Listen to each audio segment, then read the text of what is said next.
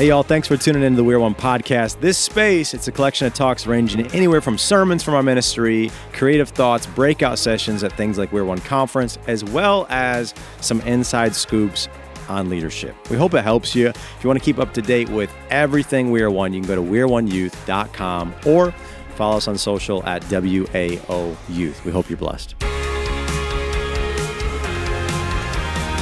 want you to think about this for a second. We're here tonight in this room. Take this in for a second. Because of people in the book of Acts that dangerously followed Jesus at whatever the cost was.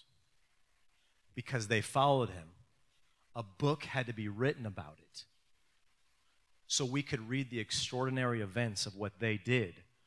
But what's amazing is we're here tonight because of the life that they lived. We would never know Jesus.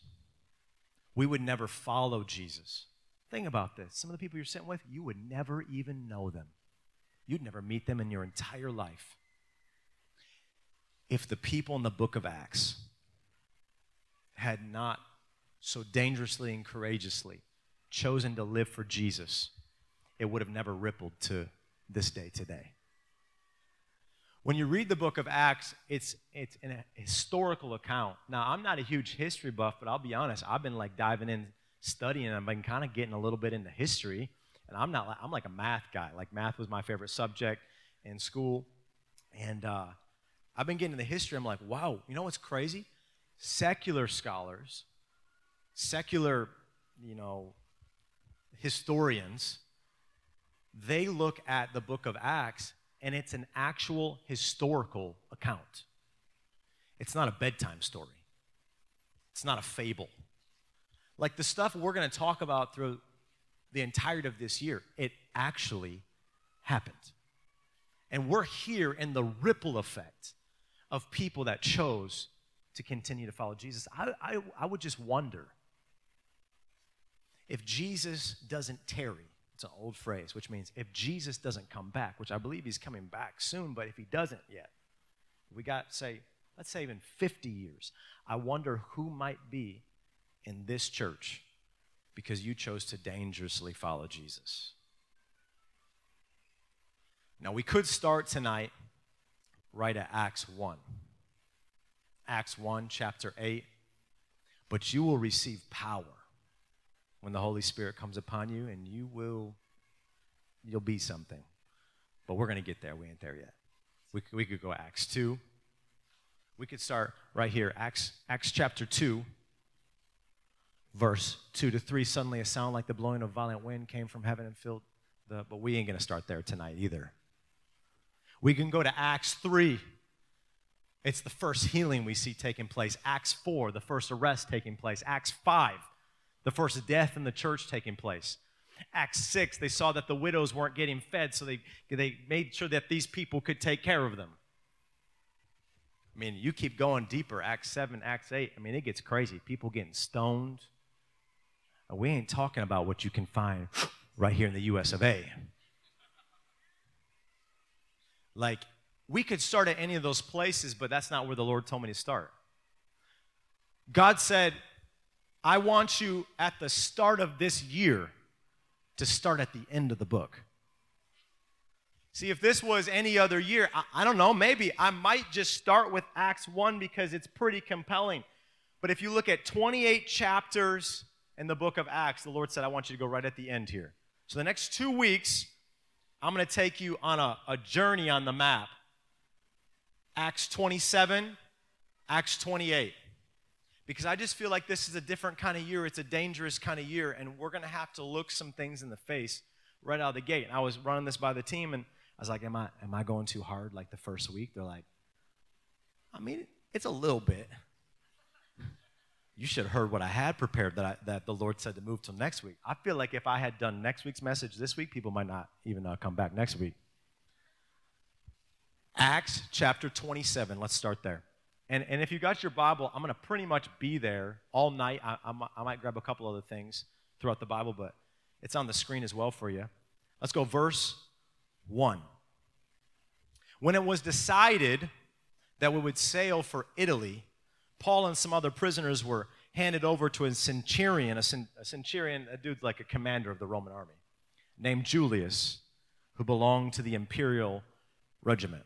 So it says here, Paul and some other prisoners. So Paul, all right, I'm taking you to the end of the story. The dude's a prisoner already at this point.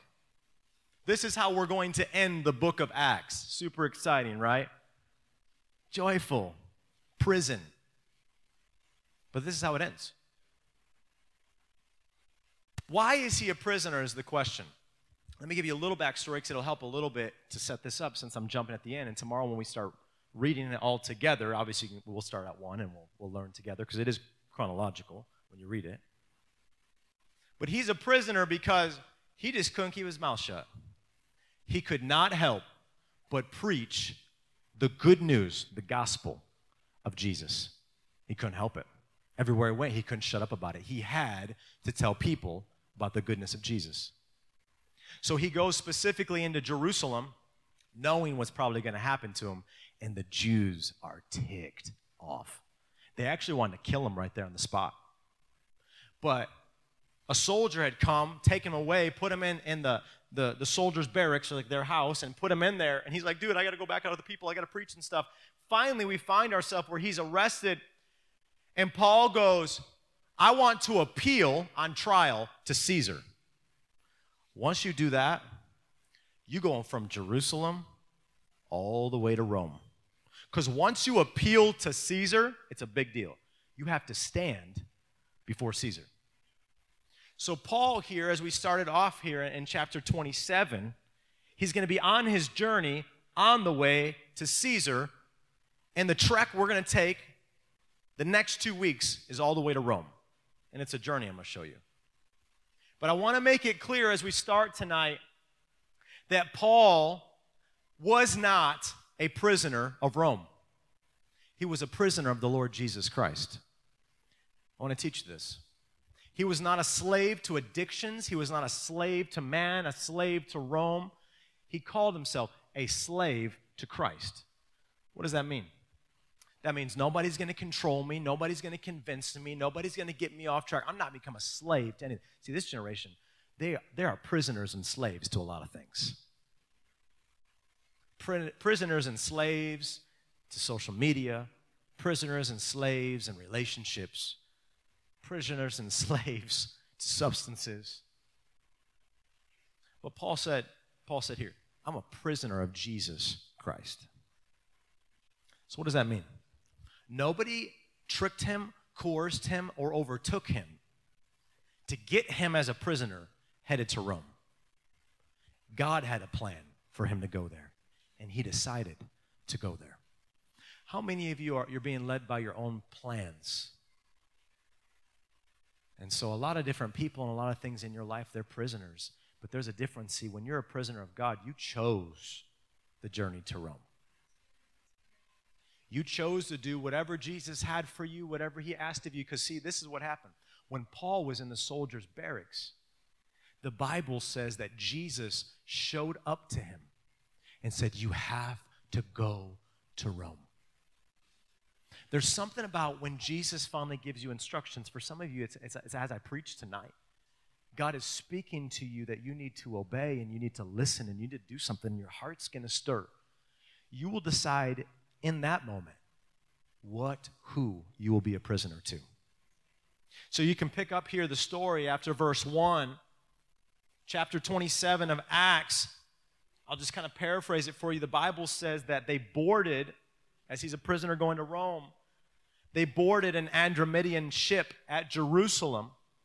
And from Jerusalem, it traveled about a day's journey to Sidon. Now, from there in Sidon, they came across the north side, the lee it's called, of Cyprus. The lee is like the wind forced them to have to go that way. And they made their way to Myra. And it says in verse 6 that there, the centurion ditched the Andromedian ship and got an Alexandrian ship sailing for Italy and put us on board. Now I want you to think about this. the owner, the pilot of this ship, he has this whole group of prisoners and soldiers coming to him, and you got to be thinking, he's like, payday, baby, because I'm getting a bonus for every single passenger, prisoner, person on this ship. And this is like perfect. I got all these soldiers to look after all of my cargo and make sure that nothing happens to it. It's going to be secure the whole way. This is perfect. Oh, man. This dude, this brother right here, he has no idea what he signed up for, because this trek is going to be nothing like he thought it was going to be. See, after many days of difficulty, they arrived off of Sindus. But see, the wind wouldn't allow them to stay on course, so they sailed around the southern side of Crete to a place called Fair Havens near the town of Lasea. And it continues here in verse 9 that much time had been lost. And sailing had already become, there it is, dangerous. Because by now, it was after the Day of Atonement, meaning it's getting colder. The weather's changing. It's not as nice outside. So Paul warned them, men, I can see that our voyage is going to be disastrous and bring great loss to ship and cargo and to our own lives also. I want you to take notice here in verses 9 and 10 of this chapter of two key words that should stand out to you. Dangerous and disastrous. And I think that the start of this year, we need to define this, because when we say keep us dangerous, we're saying the best of ways that the plan that God has for us, we are under the safety of His wing. We are covered by Him. So we'll step out and we'll do things that nobody else will do, things that seem crazy and dangerous, because we already know we're safe by God. But see, there's a big difference between dangerous and disastrous. See, Paul knew that it was dangerous to head to Rome. He knew that.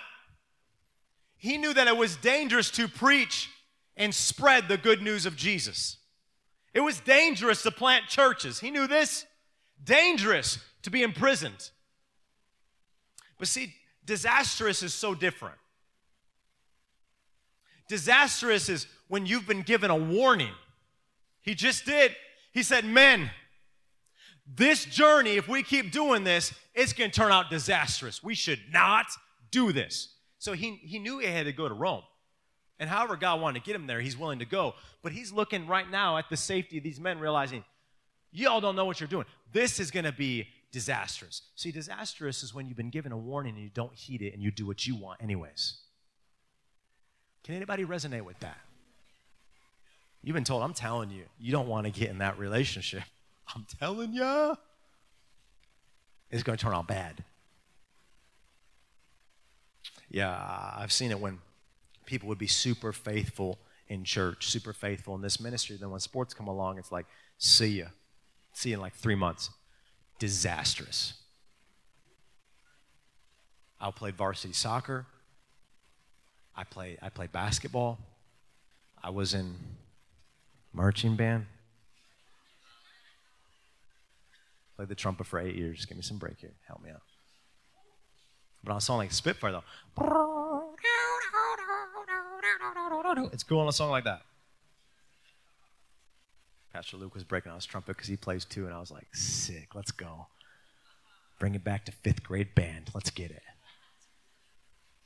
My point is, I did all that. Because, see, you can be really dangerous in those settings. You can be really dangerous if you stand up for Jesus in a locker room. You can be really dangerous in your classroom if you put your Bible on the desk. Been there, done that. Trust me. You'll spark some conversations. You'll be really dangerous if you bow your head at the lunch table and you pray before you eat it. There's nothing wrong with being a part of these things. It's actually a great opportunity to be dangerous. But what becomes disastrous is when people don't heed the warning that anything that takes you away from the people of God will take you away from the person of God. Anything that takes you away from his church will take you away from him. And so it's like, well, it's just like for 3 months. For 3 months, what was it like not being here with the people of God and encouraged and pushed and challenged so you could grow? As many relationships as I had, and I only married one of them, my wife, been married 8 years, I can tell you, they were all disastrous before Sid. And since marrying Sid, let me tell you, that is the definition of dangerous. And I didn't heed warnings until many times it was too late, and I'd go, shoot. Are you living dangerous or disastrous? We should just start right now being really honest and answer it, because at least we can all get on the same page. Which direction is the ship headed right now? Because see, if you're living dangerous, that means you're going God's way. It might look scary, but he's in it. If you're living disastrous, you're going your way. And let me tell you what I've always learned. Disaster brings destruction. Danger brings devotion every time. Because you will come so close to the heart of God, so devoted to him, you realize you cannot do what he's asking you to do if he's not with you. If he's not in it, you can't do it. I've always found that danger always brings me devotion with God. Every time. Disaster, always destruction. Always. How do I know what I'm talking about? Because I have tasted disaster and I have tasted danger. And the Bible says, taste and see that the Lord is good. And I'll tell you, disaster and danger have a very different taste to them. So Paul is going on and on here with the people. He's saying, I'm telling you, this is going to turn out disastrous. This is not going to turn out like you think it's going to turn out. Can you imagine the pilot, the owner of the ship? He's like, bro, I've been doing this a long time. Like, this is my ship. I know the weather. I've been out here. I've piloted a lot. You're a prisoner? You're just some, like, guy in chains here? Like, what do you know? See, what he didn't know is Paul might not have been a sailor, but the dude had traveled a lot. The Bible records, we'll get there eventually this year, 3 missionary journeys. And when you see the map, he was all over the place. What? Preaching the gospel of Jesus all over the Roman Empire. The dude had seen some water. So when he's saying, hey, this is going to be disastrous, the dude's like, this guy doesn't even know what he's talking about. Oh, Paul knew exactly what he was talking about. Look at verse 11. But the centurion, he didn't listen to Paul. Instead of listening to what Paul said, he followed the advice of the pilot and of the owner of the ship. Since the harbor was unsuitable to winter and they couldn't stay there, the majority decided that we should sail on, hoping to reach Phoenix and winter there. This was a harbor in Crete facing both southwest and northwest. So here's where it gets interesting. If you look now at this next verse, verse 13, here's where it all begins. When a gentle south wind began to blow, and they saw their opportunity, so they weighed anchor and sailed along the shore of Crete. Before very long, a wind of hurricane force called the northeaster. It swept down from the island, and the ship was caught by the storm and could not head into the wind. So we gave way to it and were driven along. What you got to know, it said here that they had the opportunity northwestern, southwestern, but the wind was northeastern. And they're on an Alexandrian ship. Alexandrian ships, although they were sturdy, they could not go into the wind very well. So here, as he said, it's going to be disastrous. Here's the beginning of it. It said of hurricane force. What is this? If you read the Greek, it literally translates, a typhoon hits them at this moment. And so they're sailing around the southern coast of Crete, where at one point there's protected mountains, but then once the mountains pass, there's the valley. And once they're open for the wind to strike them, this northeastern wind that they cannot battle with in this Alexandrian ship, it comes between the mountains, through the valley, and the wind shifts, and it just pummels them. It begins to beat on the boat, till finally they had to face opposite of what this ship can handle. They had to face into the wind, because if they didn't, the boat was going to be capsized. So they pass a small island called Cauda. And the storm was so severe, you have to understand, as they're coming to this point, they have their lifeboats. You would think we should just bail or whatever. The lifeboats are being just rocked in the water right now. What was once just kind of traveling along, when this northeaster wind hit, the lifeboats are getting thrashed, banged around. The sailors are grabbing them. They're trying to get them up into the boat and secured. They took ropes underneath the hull of the boat, which was like the main structure of the boat. They're trying to secure it. They're trying to make sure it's sturdy. They're trying to make sure that they're going to make it through this storm. Every sailor on board's freaking out. Imagine it with me. Everybody's struggling through the wind and the waves. Finally, they lower the sails, and they just let the boat just be driven. They let the wind literally just take them, because they're like, we don't know where we're going to end up, but we know if we keep the sails up right now. They were coming around a dangerous spot that if they got stuck on the sandbars of Syrtis, the Bible demonstrates that this location here, if you will get into the history of it, if you'll get into the geography of it a little bit, that they didn't want to get stuck there, because it says the ship would run aground. Do you know what that means? It means that there was deep parts in the sea, like we know, but then you ever been on a sandbar in a lake or something like that? There was the shallow parts. So imagine as the sail is up and they're getting rocked all over, they finally brought the sail down. They just took off, because if they got stuck in that moment on a sandbar, they were dead. What do you mean? I love parking my boat on the sandbar and hanging out with my family in the summer. No. See, they were dead, because if they got stuck there in the midst of the storm, there was nowhere they could go. There was no hope of finding land. And where they were coming, it was northern side of Libya, of Africa. So they're coming around there, but it's too far away. The storm's so severe. So if they get stuck on the sandbar, they would die. How? Dehydration. There's this old axiom, like a saying that sailors would say, water, water everywhere, but not a drop to drink.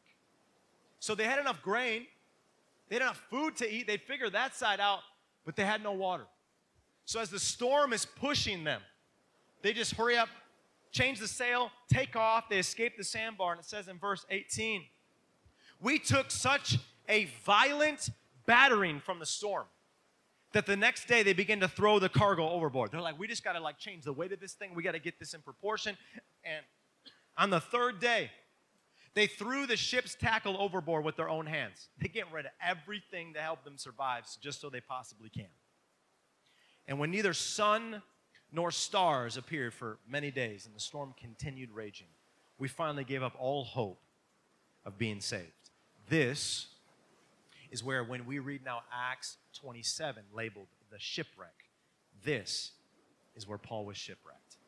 In the midst of this is when the boat is breaking down. This is when the storm is breaking. This is where the boat is struggling in the water. And it says in verse 21 that after they had gone a long time without food, Paul stood up before them and said, men, you should have taken my advice not to sail from Crete. Okay, think about this. This is your mom doing this right here. This is your dad doing this right here. This is a leader, a pastor. This is a friend. I told you so. They're hitting you with one of those right now. I told you this is what was going to happen. I told you. Paul stands up. He's like, listen, I tried to tell y'all, this is going to end disastrous. But I love how his confidence as a prisoner. Prisoners don't speak. If you watch movies, they get hit. They get beat. They get killed. I love his confidence in the spirit to be like, listen, man, you should have taken my advice not to sail from Crete. Then you would have spared yourselves this damage and loss. But now I urge you, look at, and then he transitions. Can I just help you with this transition? Some of you, yeah, you might do it wrong. Some of you might have gone the wrong direction. Some of you might have been living disastrous. But at some point, when you recognize it, realize it, and the storm is beating you down, you have to do right now what Apostle Paul is saying. Now I urge you to keep up your courage. Don't give up now when the storm's too rough. Don't give up now when you know you've messed up. Don't give up now when you know that you are on a disastrous journey. Change your course. Get some courage. Go God's direction. You can change. God has a plan for you. He's not done for you. Don't give up where you are. Don't give up in the wreckage. Because not one of you, he promises, will be lost. Only the ship will be destroyed. Pilot ain't liking that part. He said, last night an angel of God, the God to whom I belong and whom I serve, stood beside me and said, do not be afraid, Paul. You must stand trial before Caesar. What is he saying? You're going to have to make it to Rome, Paul. I'm going to get you there, Paul. This is the best part, though. And God has graciously given you the lives of all who sail with you.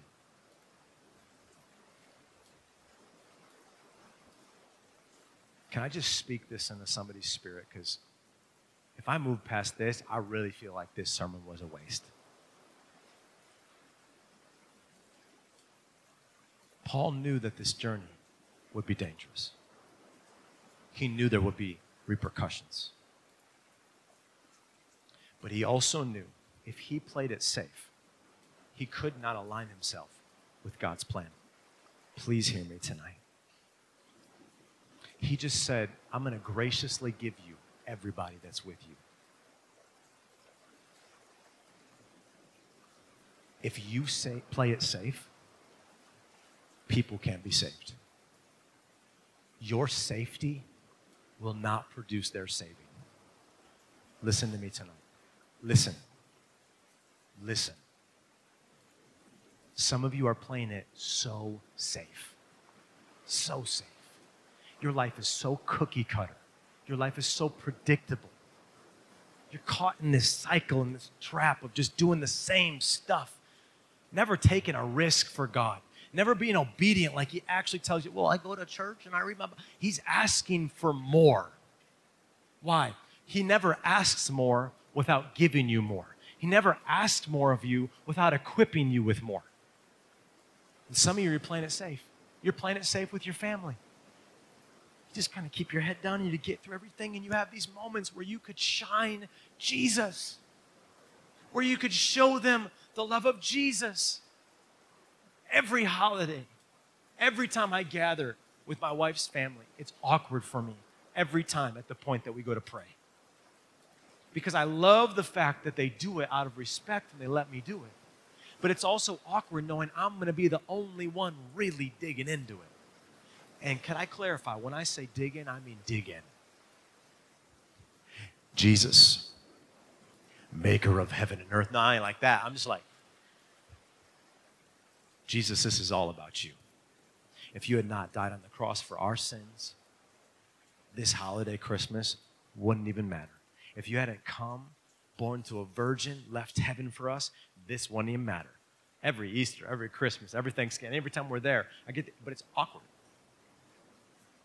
I could keep my head down and we could just get through it. Or it could be dangerous.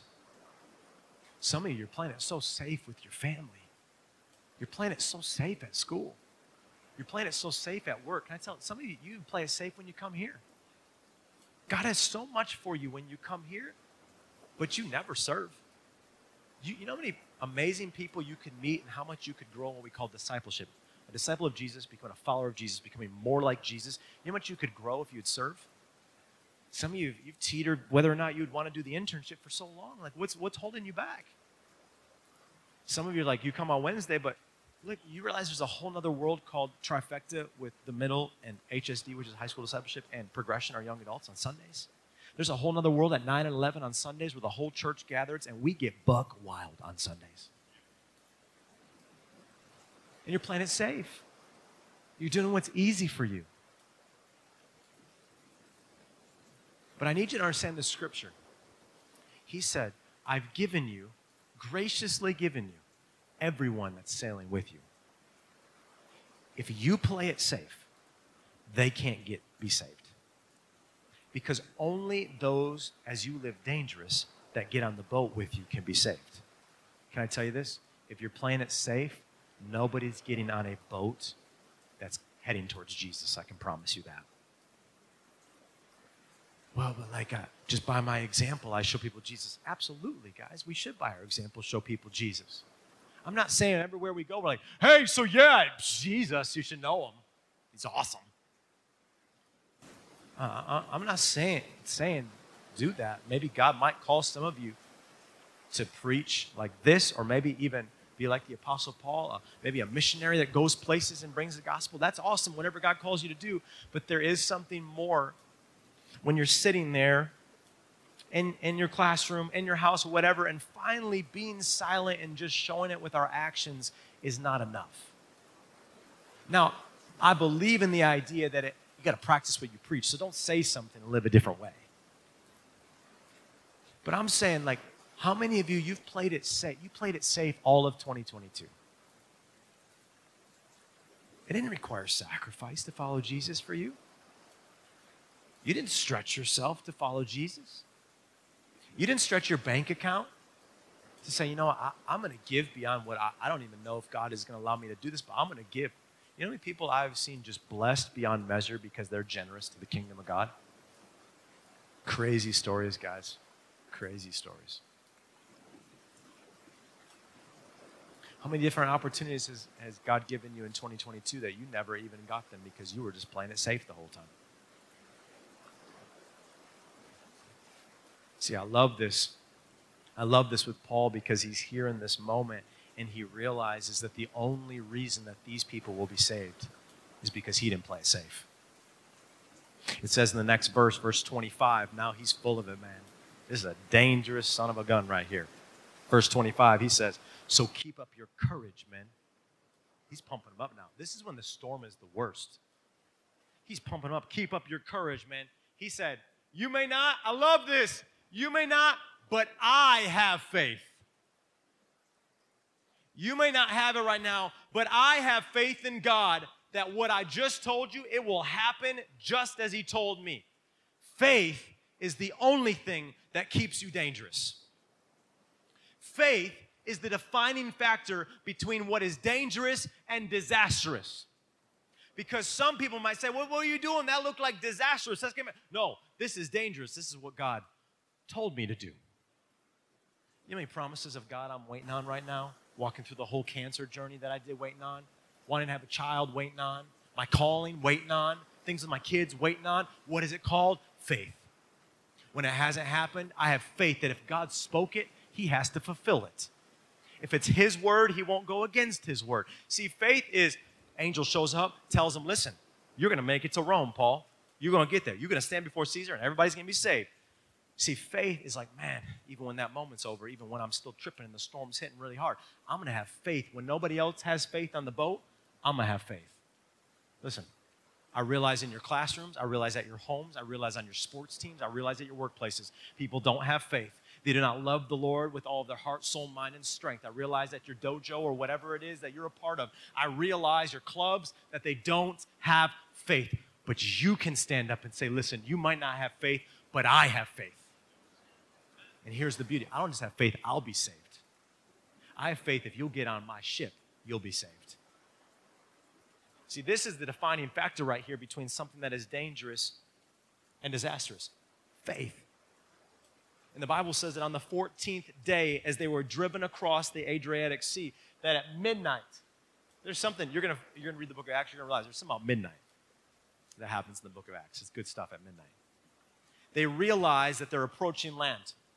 They were taking soundings in the water, and it was getting shallower and shallower, so they know they're coming up towards land. But they're fearing because right now at the pace they're going, driven by the wind, it says driven by the Adriatic Sea, they realize that they're going to crash into this thing. They're going to wreck the boat. They're going to be stuck. They don't know what they're going to do. So what they do is they take 4 anchors, they throw them from the stern, and they're just dragging.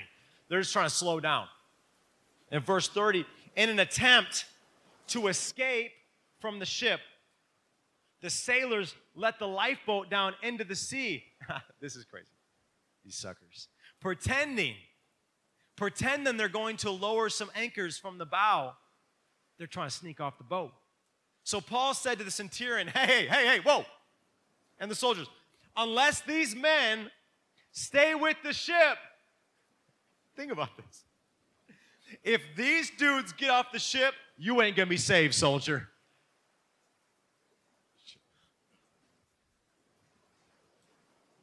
You know what I'm about to do? I'm about to do exactly what Julius and those boys did. So the soldiers cut the ropes and they held the lifeboat and they let it drift away so nobody could get away. This dude, Paul, told me it was going to be disastrous. It became disastrous. He told me an angel showed up and said, listen, you'll all be saved if you stick with me, boys. And now these boys are trying to get away. I'm going to cut those boats. It done. We all staying here together, boys. You know why? Follow the scripture. What did the angel tell Paul? He said, I've graciously given you everyone. What does it say? Everyone on the ship who is with you. Why did he not let them escape? Was it because he didn't want them to be saved? No, because if they escaped, they weren't going to make it. Everybody's looking for an escape. This is why marijuana is legalized. Everyone's looking for an escape. But if they escape, they're not saved. So Paul tells them, think about this. It starts in the prisoner who was telling them that they shouldn't do this. And the pilot's like, he doesn't know. I've sailed a lot. Let's do it. And Julius, the centurion, he goes with the pilot. It goes from a prisoner who doesn't know what he's talking about to when the prisoner says, listen, if these boys get off the boat, you ain't being saved. Cut. It goes from a dude that won't be listened to somebody who's the sole voice being listened to on the ship. Listen, you might not feel like anybody's listening to what you have to say. You might not feel like the way you're living is making a difference or a dent. It doesn't matter, and everybody else is listened to over you. But I'm telling you, if you'll stay consistent, even in the midst of the storm, if you'll stay consistent, even in the midst of our world that is going crazy, if you'll just stick with the stuff, the voice that you think is being drowned out, your voice by the world, will become the trumpet, the triumph, the megaphone to this generation that eventually someone in your school, somebody in your workplace, somebody, your parent is going to come to you, they're going to say, listen, I'm so stuck, I don't even know what I'm doing, I don't know how to get through this, give me some advice. Cut the ropes. That ain't good advice. Can you give me something else? Cut the ropes. Because if you can escape, that means you don't need to be saved. But if you're left in that moment and you give yourself no escape, substances, 2023, I'm done with them. I'm done escaping. Cutting, I'm done with it. I'm done escaping. Depression, making it this cool thing where this generation's like, it's cool. I'm depressed. Anxiety, I'm done with it. Like you're going to literally walk out of this room tonight and say, I'm done being depressed. It ain't cool. There's nothing cool about being depressed all the time and needing people's attention to try to make you feel better about yourself because you're so depressed and you're not worth anything and God didn't create you for anything special. I'm done with it. I'm cutting the ropes. There's no more escape. I'm not going there anymore. I'm not going to those people anymore that I escape. And when I'm at church, it's like, oh, I feel so accepted and people treat me so nice. But when I go to these people, it's like I kind of hate life with this friend group, but it makes me a little more popular, so it makes me feel a little bit better. Done escaping. Because if you keep escaping, there's no reason for saving. Cut the ropes. I love this because Paul's voice goes from being one that's so unimportant in the grand scheme to being the most important voice on the ship. You have to imagine everybody's on board. They're freaking out, though. Those ropes get cut, and their only way of being saved from this ship and from this storm just got cut. You got to imagine they're freaking out now. And then Paul, I got to help you understand here. Paul, the prisoner, he's standing with chains like, sup. They're realizing that they might not survive from this wreckage. So Paul brings this into their spirit, I imagine. Now, it doesn't record this, but you guys got to know how many things in your life, if you were to write down your day in your journal, your diary, whatever it is, how many details are left out? So read between the lines. Boys, listen. I told you, if you're with me, you can be saved. He begins to now encourage them. He begins to put this in their spirit. The Bible actually says that he finally starts calming them down because for 14 days, it's been crazy. They haven't really eaten for 14 days because everything's been so suspenseful. What's going to happen to us? It's like anxiety high for 14 days. Like, are we going to make it?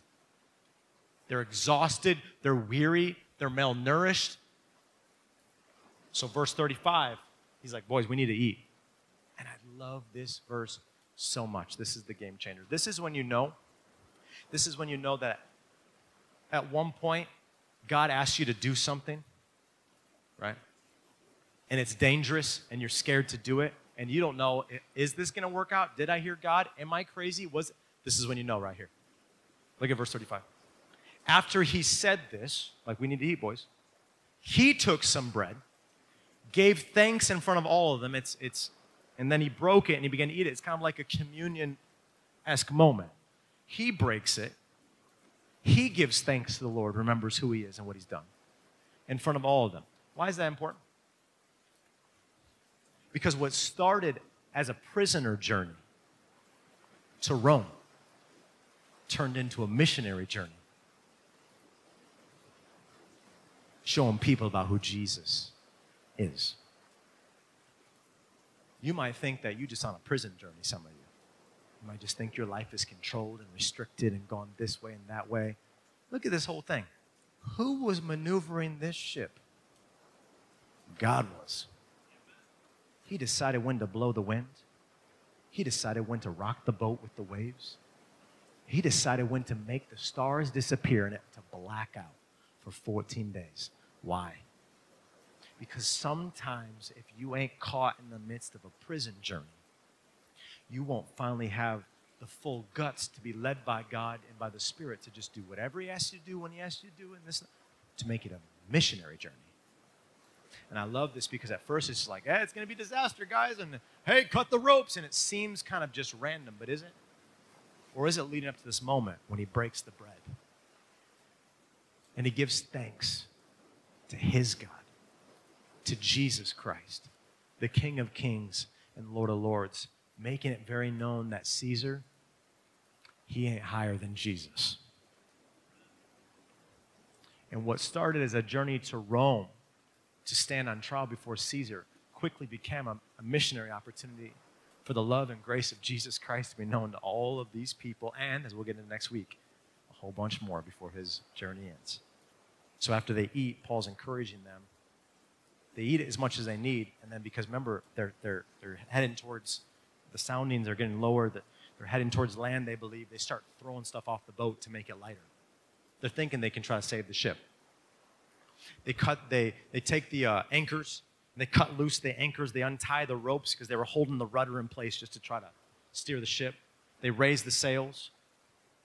And it says in verse 41, but the ship, he said the ship was going to be destroyed. He already said it, so there's the punchline. But the ship struck a sandbar and ran aground. The bow struck fast and would not move, and the stern was broken to pieces by the pounding of the surf. Daylight struck. The storm was over. But the ship was destroyed. Because when God says something is going to happen, even through one of his servants, it's going to happen. Do you realize how many different sermons I've preached just being obedient to God, not knowing the end result, and then sometimes days, months, or even years later, I found out it was prophetic? You know what that means? It means I said something that was going to have repercussions into the future. I didn't know it. Because it wasn't me, it was God. Here the ship is destroyed. And the Bible says that at this point, the soldiers planned to kill the prisoners. Want to know why? They were scared all the prisoners were going to start jumping off, swimming away, trying to get away. And if a single prisoner got away, do you know what happens to the soldiers when they get to Rome? You executed. So the soldiers think, you know what we need to do? We need to hurry up and kill all the prisoners right now. We'll bring their dead bodies back to Rome. Proof that they were with us. We're going to make sure, because this has been crazy. I ain't going to let anybody away. We're going to make sure that we're going to stay alive. But the centurion, see, Paul had a special favor on his life. The centurion wanted to spare Paul's life and kept them from carrying out their plan. All the prisoners were saved only because the centurion wanted to make sure that Paul was saved. Does that sound like graciously giving you everyone on the boat with you? He ordered those who could swim to jump overboard first and get to land. The rest were to get there on planks or on other pieces of the ship. And this way, everyone reached land safely. Chapter 28, verse 1 is where I will stop and where we will start next week. And once safely on the shore, we found out that the island was called Malta. So if you look at the big picture of the journey that they just went on, they ain't made it to Rome yet. We'll get there next week. But Jerusalem to Malta, sheesh, that was a journey. You look at every step that they took in the water with that boat the whole way there. They were getting rocked. They were getting thrown. And it comes to this point where they land on this island. I want to do a quick count with you because God said he'd graciously give everybody on the boat. Do you want to know what the Bible says? How many they started with? 276 of them took off on this journey. When the boat crashes in to Malta, it's destroyed. It's completely wrecked. Do you know how many people were on the boat? 276. Because when God says something is going to happen, it's going to happen. If God calls you to something, you better do it, because I need to help you understand this. If you don't do it, he's going to do it through you or in spite of you, but he's going to do it. And he's going to either open up your mouth like a donkey and he's going to make you do what he wants you to do, or you're going to be obedient to say, I get to be used of God. I get to live a dangerous life. I don't want to play it safe. What's amazing is you get to live dangerous, and you know what God takes care of? Your safety. He'll take care of you. Can I tell you the bottom line? When God's done with you, he's done with you. Ooh, that's intense. That's some Jesus-loving gospel, isn't it? Listen, understand. When God is done with me, he's done with me. If he wants cancer to take my life, it's going to take my life. If he wants to heal me, he's going to heal me. I'm just sorry if any of you wanted to see me go, but I ain't going anywhere because I know God's not done with me, because he's given me some dangerous vision for what he wants to do. I'm at least going to walk through this year in the name of Jesus, because you live dangerous, you let God take care of you. Here's my point, though. If God takes me at 70, if he takes you at 17, if he takes me at 35, I turned that this month, or he takes you at 13, God is God. And what he wants to do with our lives, he will do. It's really a determining factor of whether or not you will surrender to him. But he's going to do what he wants because he's God. But I am so honored that I get to live in the love and grace and forgiveness of Jesus. That I can know that I don't just have to be tossed disastrously by the wind, but I get to be led dangerously by the Holy Spirit.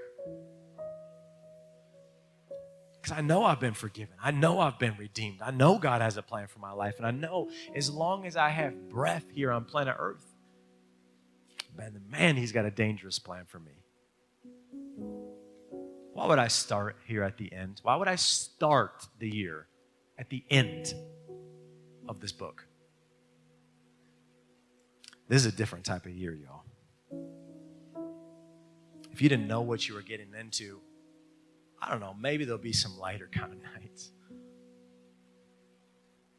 But I just want to help you understand. I plan on preaching like Jesus is going to come back any second.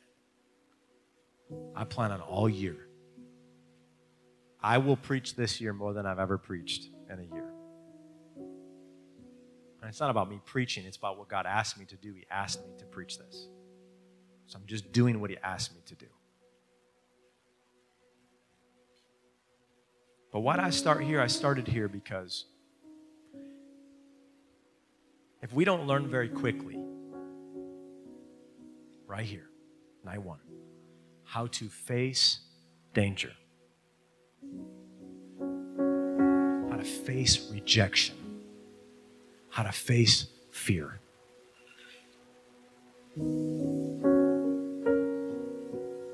How to face God haters. People in our world that they just want to light the world on fire and watch it burn. People that just want to see Christians suffer. Who just want to ridicule you and put you down and shut you down for your faith. If we don't learn right now how to face these people, these circumstances, these things, with the love and the dangerous grace of Jesus, unashamed, to look it right in the eye.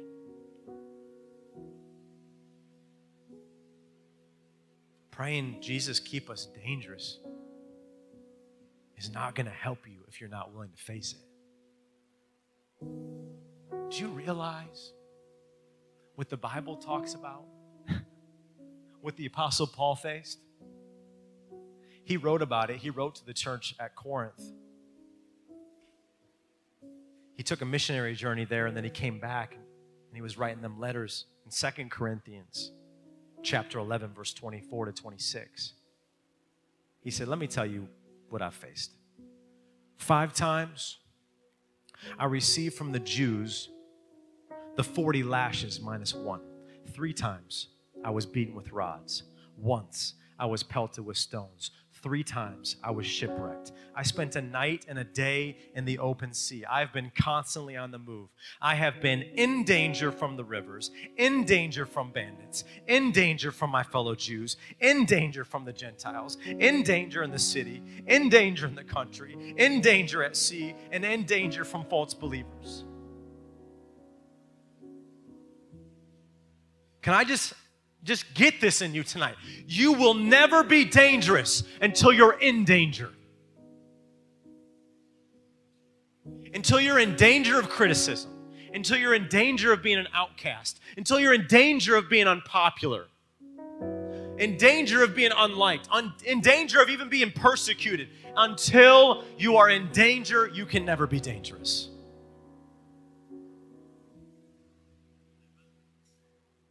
It is this simple.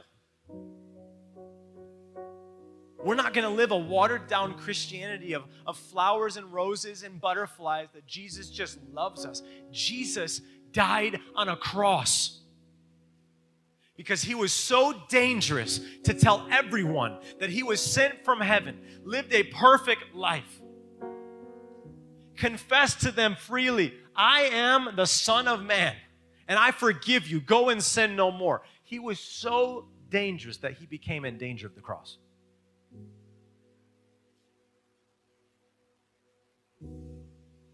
And the reason it's harder for us to get it is nobody is putting a knife to our throat and saying, if you serve Jesus, I'm going to kill you. Nobody's putting a gun to our head and saying, if you serve Jesus, you're going to die.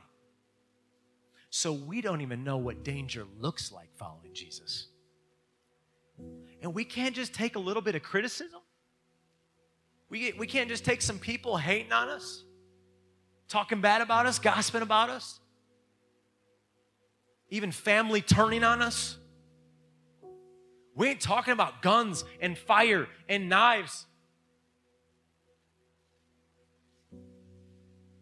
If you never face danger, you will never be dangerous. If you look at the life of the Apostle Paul, he lived as a Christian for 32 years of his life. That's less, I'm older than how many years he was a Christian. 32 years of his life.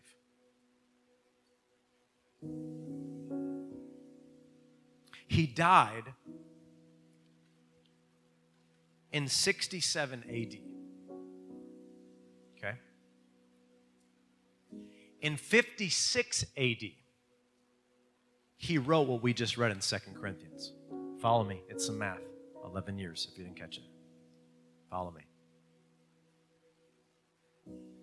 So 32 years following Jesus, minus 11 years from the time he died to the time he wrote what we just read, 2 Corinthians. 11 years. Minus that, how many years are left? 21. Helping the math majors in the room. 21 years. Follow this. 2 Corinthians, in danger of, beatings, being stoned, shipwrecks, imprisonment, all of that. That, he wrote that in 56 AD. He hadn't even been shipwrecked in Acts 27, what we just read. What's my point? 2 Corinthians, everything we just read, that's only the first 2/3 of his life following Jesus. We can talk about it next week. If you're dangerous enough to show up, there's still 11 more years uncounted for we got to talk about. Why is that important?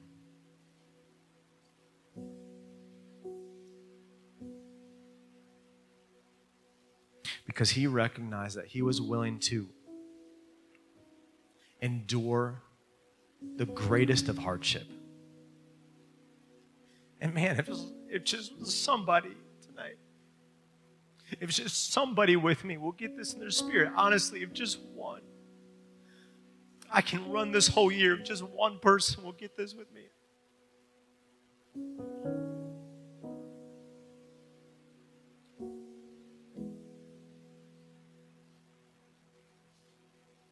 He endured it all because he recognized that the dangerous gospel of Jesus Christ could set people free from the disastrous life that they're living.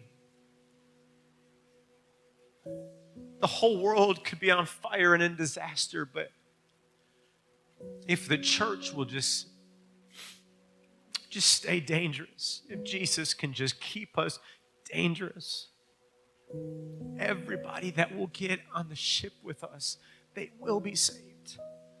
Your family will be saved. Your classmates will be saved. Your athletes that you play with will be saved. The people you game with that you never even met, you just know their gamer tag, they'll be saved. If they're in the chat, then they're on the ship.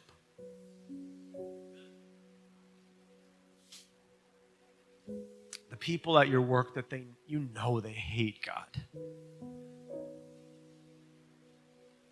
If you'll just stay dangerous where you are, don't play it safe. They'll be saved.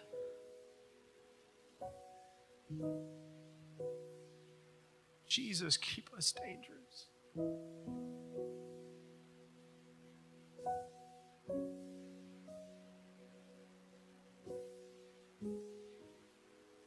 If you're unwilling to face danger,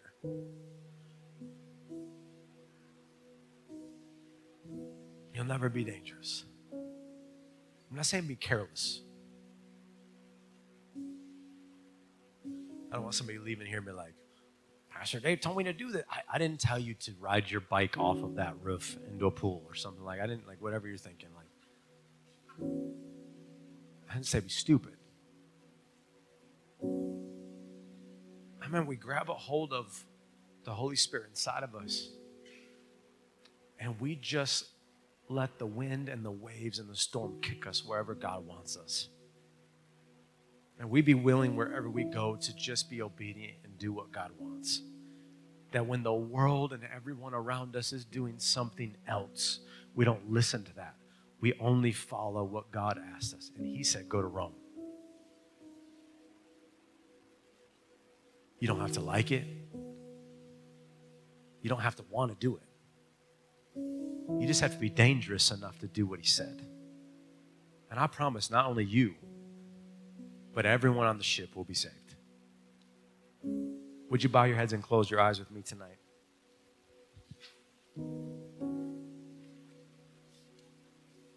I just want to give you an opportunity for those in the room if you don't have a relationship with Jesus. So this whole message for you, it's not fully making sense yet. Because you're like, why would I want to live dangerous and do the things that you're talking about?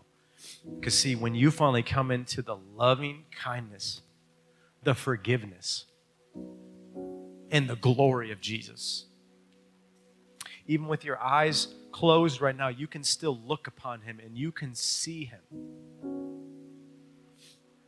full of glory, the Son of God, seated at the right hand of the Father. And when you can see that, you're willing to risk and do whatever is necessary so that other people can see that.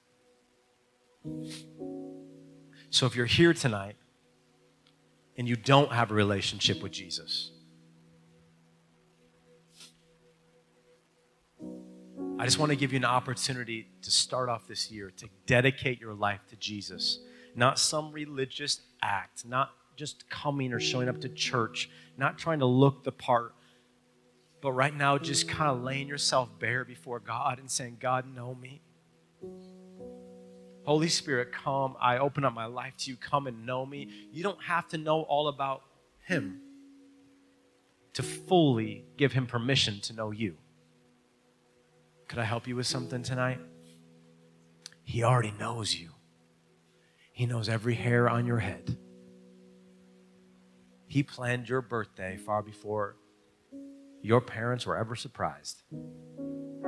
He knows you. But there's something special about when you give him a personal invitation to come and get to know you more. Because by inviting him to know you, you're inviting yourself to know him. So with your heads bowed, your eyes closed, I just want to ask you tonight, is there anyone in the room that's you?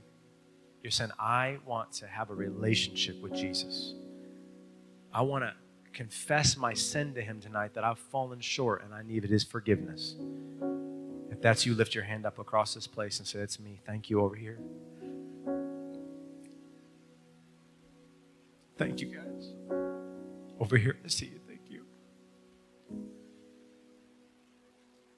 Thank you, Jesus. Thank you guys for responding tonight. Would you stand on your feet with me tonight? If anyone doesn't know me, I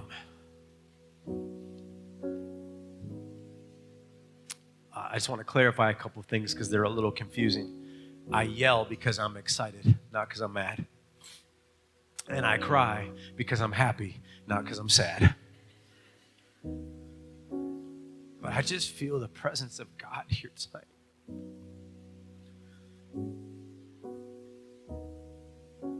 And lives are being changed. Think about the moment when you first accepted Jesus and your life was changed. You still got that fire inside of you to live dangerously for Jesus? Or have you let it get dim and dull and small because of the path that you've gone on some Alexandrian or Adramenian ship that was disastrous? I believe for two things tonight. One, that Jesus is saving people in the ship tonight. Isn't it exciting that people, they lifted their hand to receive salvation and Jesus just is saving some people on the ship tonight? But two, I believe that the Holy Spirit is bringing a fresh wind on some people tonight. And you need to understand that where a flame gets small and dull, the only way to let it grow is you got to blow on it. Right? The embers just. And I believe that where some of you, your flame is dull and small, the Holy Spirit is bringing a fresh wind. It's going to blow on some of you tonight. And it's going to ignite a fire inside of you to live for Jesus at all cost and to be who God created you to be. So I want to pray a prayer tonight to celebrate with Jubilee tonight, the people that are giving their life to Jesus. And then we're going to respond to him, and we're just going to let the Holy Spirit have his way tonight. So say this with me. It's in faith of who he is, what he can do, and that he's changing you right now. Say, Jesus. Say, I declare tonight, January 4th, 2023, that I'm being changed from glory to glory because I'm forgiven. I'm being restored. I'm being regenerated tonight. And I believe you have more in store for me. The reason that I believe this is because I confess with my mouth and I believe with my heart tonight that Jesus is the Son of God, that he lived a perfect life. He came from heaven for me. He died the death I could never die, and he lived the life I could never live. Bring it down, bring it down. But tonight, where I couldn't live it, come on, get this in your spirit. I'm gonna live it because now I have Jesus in me. Open up your eyes. I want to teach you something, then we'll pray it. When you accept Jesus as the Lord and Savior of your life, the Holy Spirit comes and dwells inside of you. And it's a permanent fan keeping the flame alive if you'll let it. And if you'll let the Holy Spirit have his way in your life, I want to teach you this. That where Jesus lived a life sinless, you can too. But where we fall, where we fail, we confess our sin to God in repentance. He forgives us. We get up and we keep going. So say this. Say, Jesus, as I accept you tonight, I receive your Holy Spirit. Come on, that's for somebody tonight. Say, I receive your Holy Spirit. Holy Spirit, fan into flame the fire inside of me. And help me to live. Come on, I want you to shout this out. Help me to live a dangerous life so that when the world is living disastrous, I will stay dangerous. Tonight, Jesus, I give you the glory, the honor, and the praise because what you did on the cross, it now lives in me. And because you were dangerous, come on, somebody confess it tonight. I will be dangerous. Jesus, keep us dangerous. In the name of Jesus. Everybody says tonight, amen. Amen. Come on, give him praise.